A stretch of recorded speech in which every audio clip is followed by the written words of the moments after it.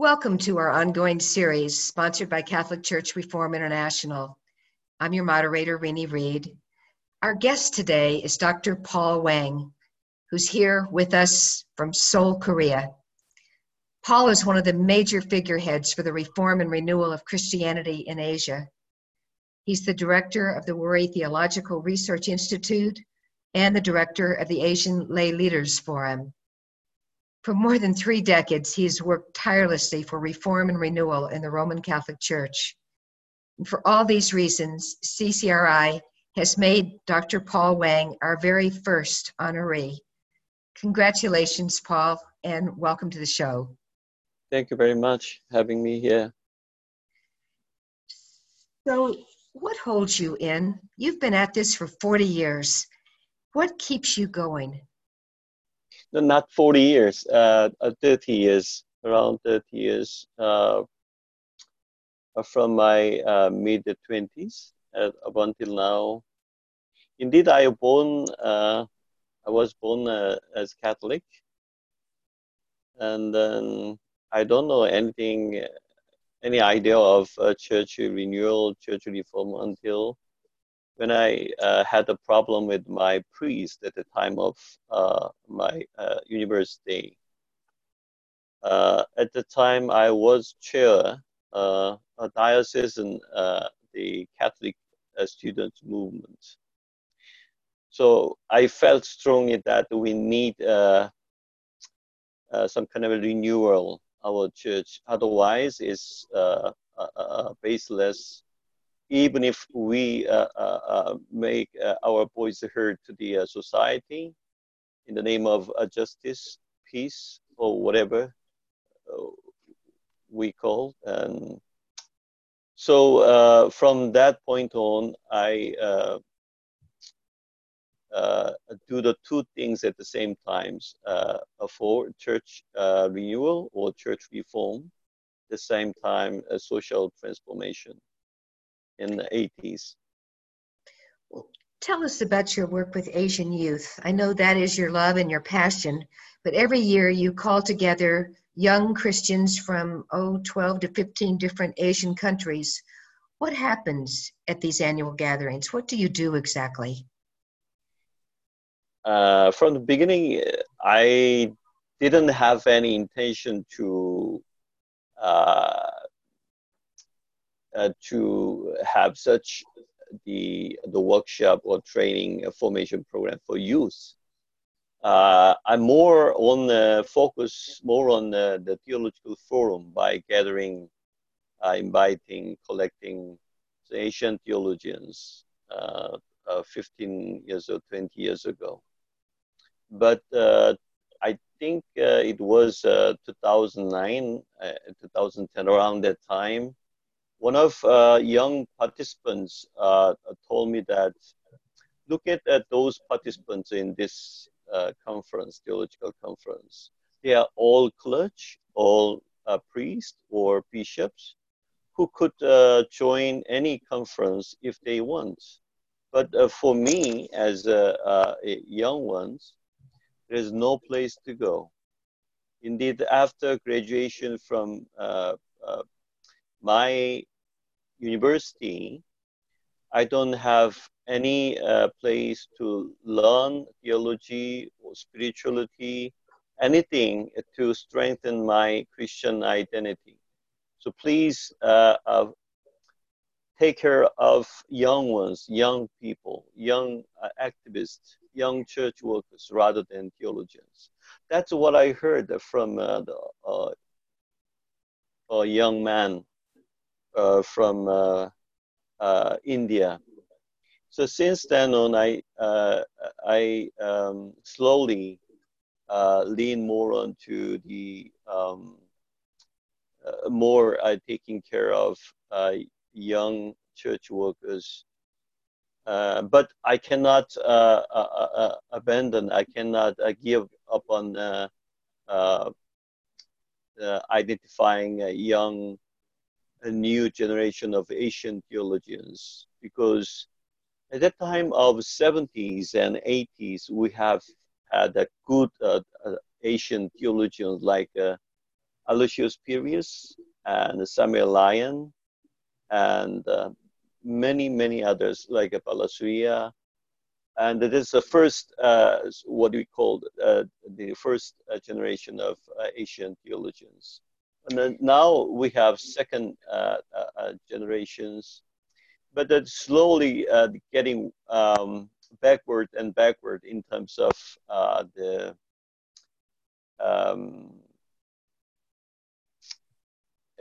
quality of the product of theological, the articulation or thesis, or especially the documents or theology of FABC. I witnessed that the theology of FABC, they're getting slower, much slower than before. That's why I still much put emphasis on FABC. So you really moved in that direction to fill a void because there was nothing for them. When you pull them together for these annual events, what is your objective? What happens at these? Yeah, like before I said, we have two pillars. One is church reform and the other is social transformation. In Asia or in the world, for example, I put this year, last August, we had the Asian News Academy and Asian Theological Forum, we call AYA, ATF. We had 70 or 80 young ones together with around 20 speakers from 12 countries this time. And one of the theme is about the theology of the Pan-Amazonian Synod, which we're going to have October in Rome. So it is very a good moment for us, for Asian young people, to know what's going on in Amazonian areas. Why the Pope Francis invite the bishops in that area? What is the agenda? Why we should talk about the indigenous people living in that area? Things like that. That is one area we are dealing with. This is mingled with social transformation, at the same time church reform, because the synod is really important one, because in which we are going to deal with the role of leadership of women, at the same time the married man's role as a priest. So it's quite, it's really sensitive issues, and also very important issues, especially when it comes to pastoral ministry, not theological stuff. It's more on the practical practice in the church. And at the same time, we deal with this, some kind of so-called extrajudicial killings happen in the Philippines, done by his own the president, Duterte. Why these things happen? What is the role of the church? Things like that. Maybe this maybe give you it's kind of a symbol how we deals with the social transformation and also church reform. Well, it should be more pastoral with young people. That's where their heart is and how to reach them. But in the Western world, most young people have pulled away from the institutional church, and they seem to feel more expressive of their values and their Christianity when they do things like stand in solidarity with the oppressed, or they fight for social justice issues, or they're out trying to defend the environment and protect our Mother Earth. How is this in Asia? Are young people more tied to the church, or are they pulling away too? I think the situation is similar to that of European country or Western world. the young people here in Asia, of course, I think they're more sincere to the church because partly because they don't know much about the church hierarchy. All theological things and the pastoral things should be done by clergy, not lay people. That's what they think. For example, not many countries have their own language. Their own the translation of their language of Vatican II documents. Maybe they have the English version, but they don't have their own language version. So that is true of Pakistan, I think China, I think some other countries. So when it comes to the young Catholics in Asia, they don't have much knowledge of the church. And maybe, I don't know is a good word for the young people in Asia. They are indeed much domesticated by a clergy. So that they so much so that they are very much obeysive to the church hierarchy. They don't know how to identify or empower lay people themselves. So many people call the double belongings, triple belongings, or multiple belongings. I don't belong any religious institution, but very much spiritual. I think that phenomenon is similar, but in Asia, I think they are more sincere because of partly because they ignorance, but because also same time they love church. Although we have only 3 percentage point the Catholic population of whole the Asian population. It's really, really minority.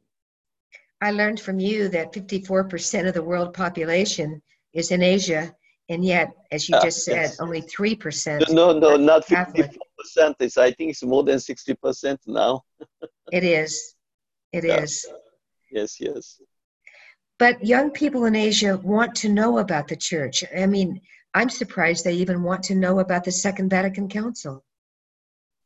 That is true. That is true. Not only Second Vatican, but at the same time, the social doctrine like CST, Catholic Social Teachings, including teachings of Pope Francis, our wonderful Pope, although he has a little bit has limitation of his view on the women, but it's Yes, I agree. Yeah, I don't think we have greater Pope I ever had. I think in many ways. So we support very much the Pope Francis agenda, drive the church reform agenda. But that's why I put more his teachings and as a main main contents when I the program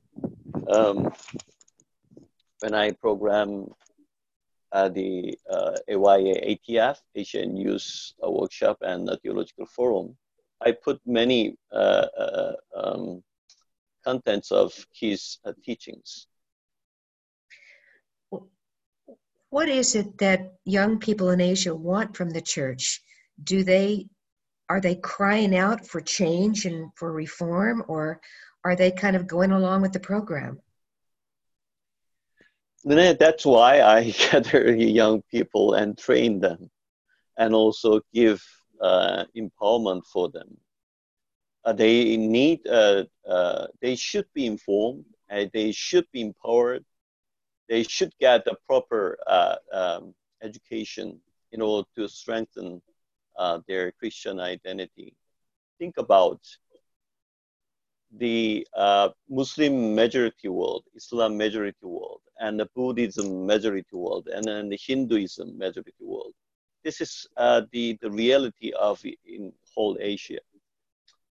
Before I told you, all in all, 3% Catholics and maybe 5% the Protestant, less than 10% the Christianity living in the huge continent without any proper education.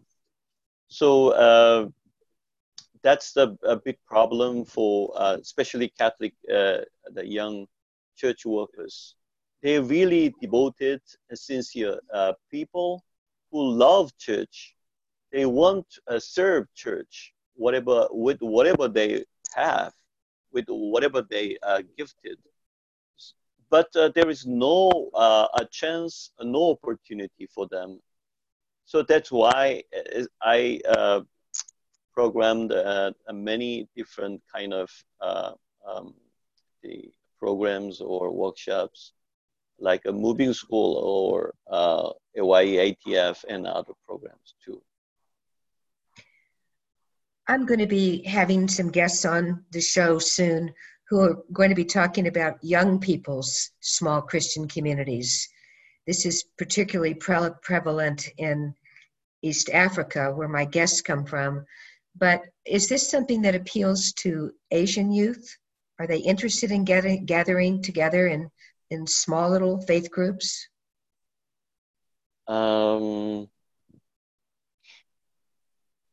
It was 1990 when we had the fifth plenary assembly of FABC. FABC stands for Federation of Bishops' Conference of Asia. So like a Salem, like your continent, I don't know, the bishops gathering. But in Asia, we called FAVC. But at the time, we introduced from Rumco in South Africa, Rumco Institute, very much adapted to the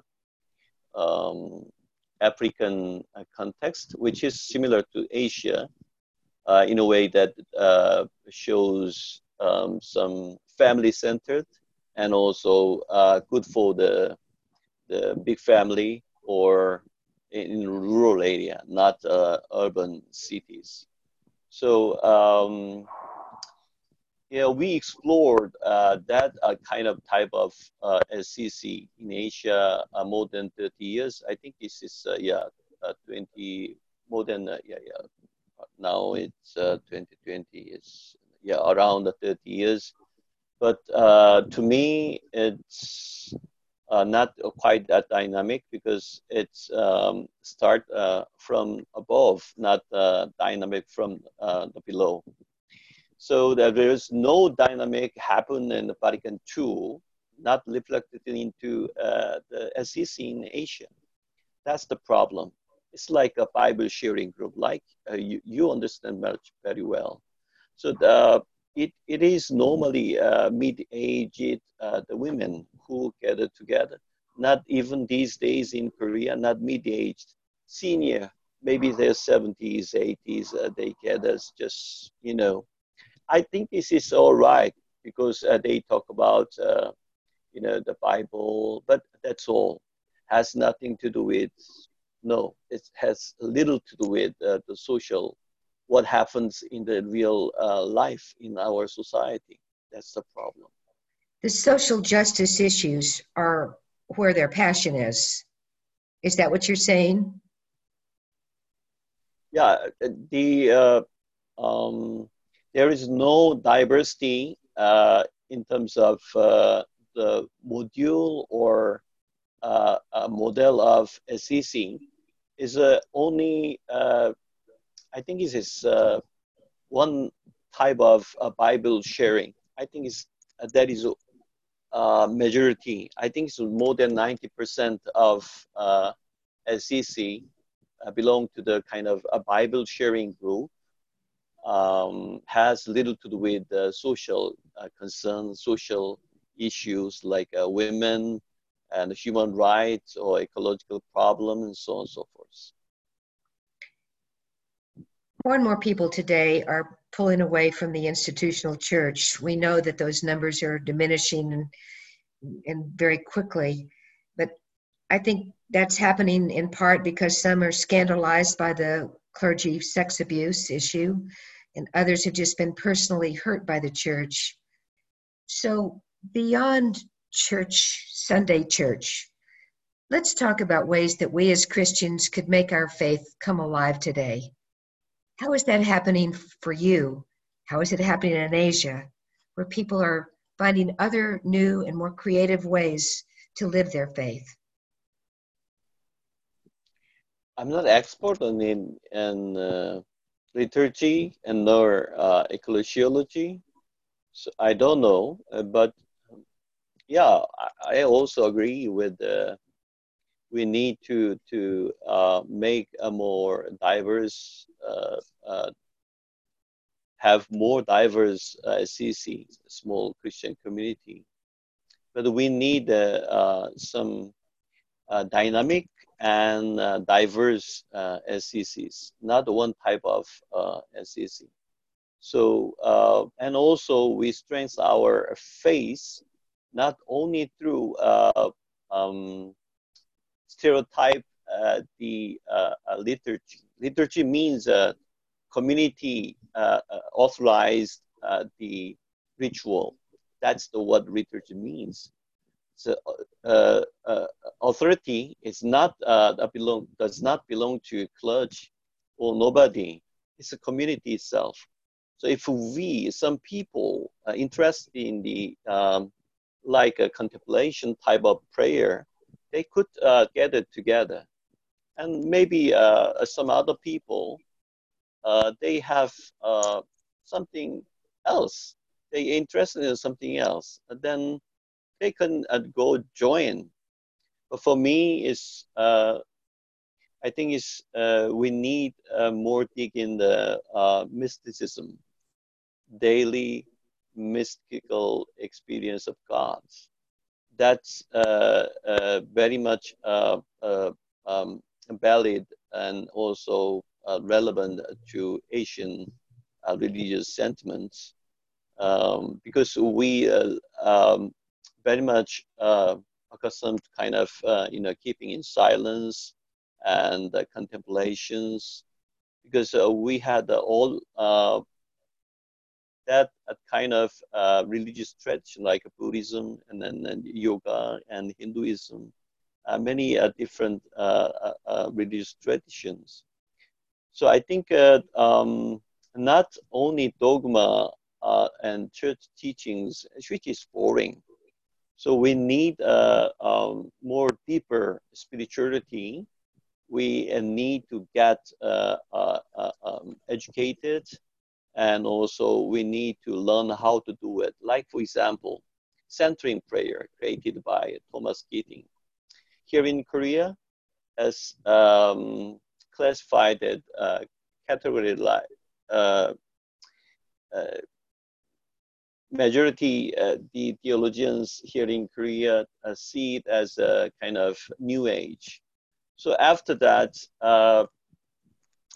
not very few people do privately, not on an official way, because church hierarchy don't want to do this on official level. So that's the problem.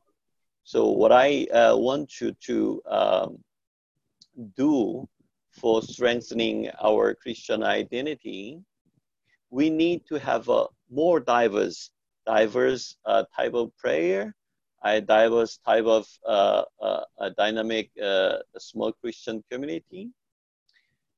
So of course, we respect the church hierarchy too.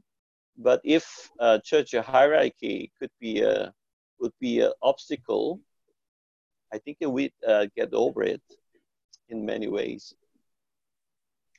Your young people are much more in awe of the clergy than I think ours are in the West. They have greater respect. Is that true? Yes, yeah. Very much, very much. And when you gather young people together, are you able to draw them into new and creative types of prayer, of meditation, of silence? Are Yes, they yes, open to that? of course. For example, I give you a good example. Very last month, August, we got the opening, the liturgy done by the local leaders who leaders of their own indigenous peoples' religions. And the senior people, the lay people, led the liturgy with the chicken, with all the some their own liturgy first, and with the tie, the string, they tied our hands, even the hands of the priest, and then followed by the mass. So many people who joined that liturgy or ritual was surprised. And afterward, one of the sister approached me and saying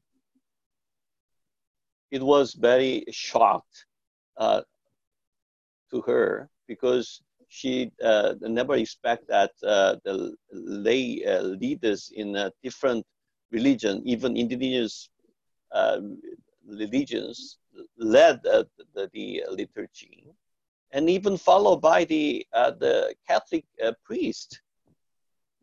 So that's as she experienced. It's kind of complaint, not a compliment. So, but even the shocking liturgy I with a deed is like shamanism combined together with the Catholic Mass. So one shaman led the liturgy. Maybe it could be some of the audience hear this my statement. Maybe you are heresy. I don't know, but we have indigenous ministry in 80s in Latin America, and also indigenous ministry we do in the Philippines 1990s. So there is efforts to combine for the Catholic the theology embraced together with the local the religious tradition, including animism, shamanism, or whatever you may call.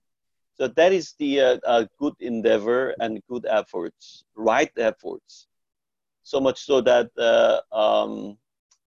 we, as according to Pope Francis, the entire whole the people of God, whether you are baptized or not, we are whole a people of God.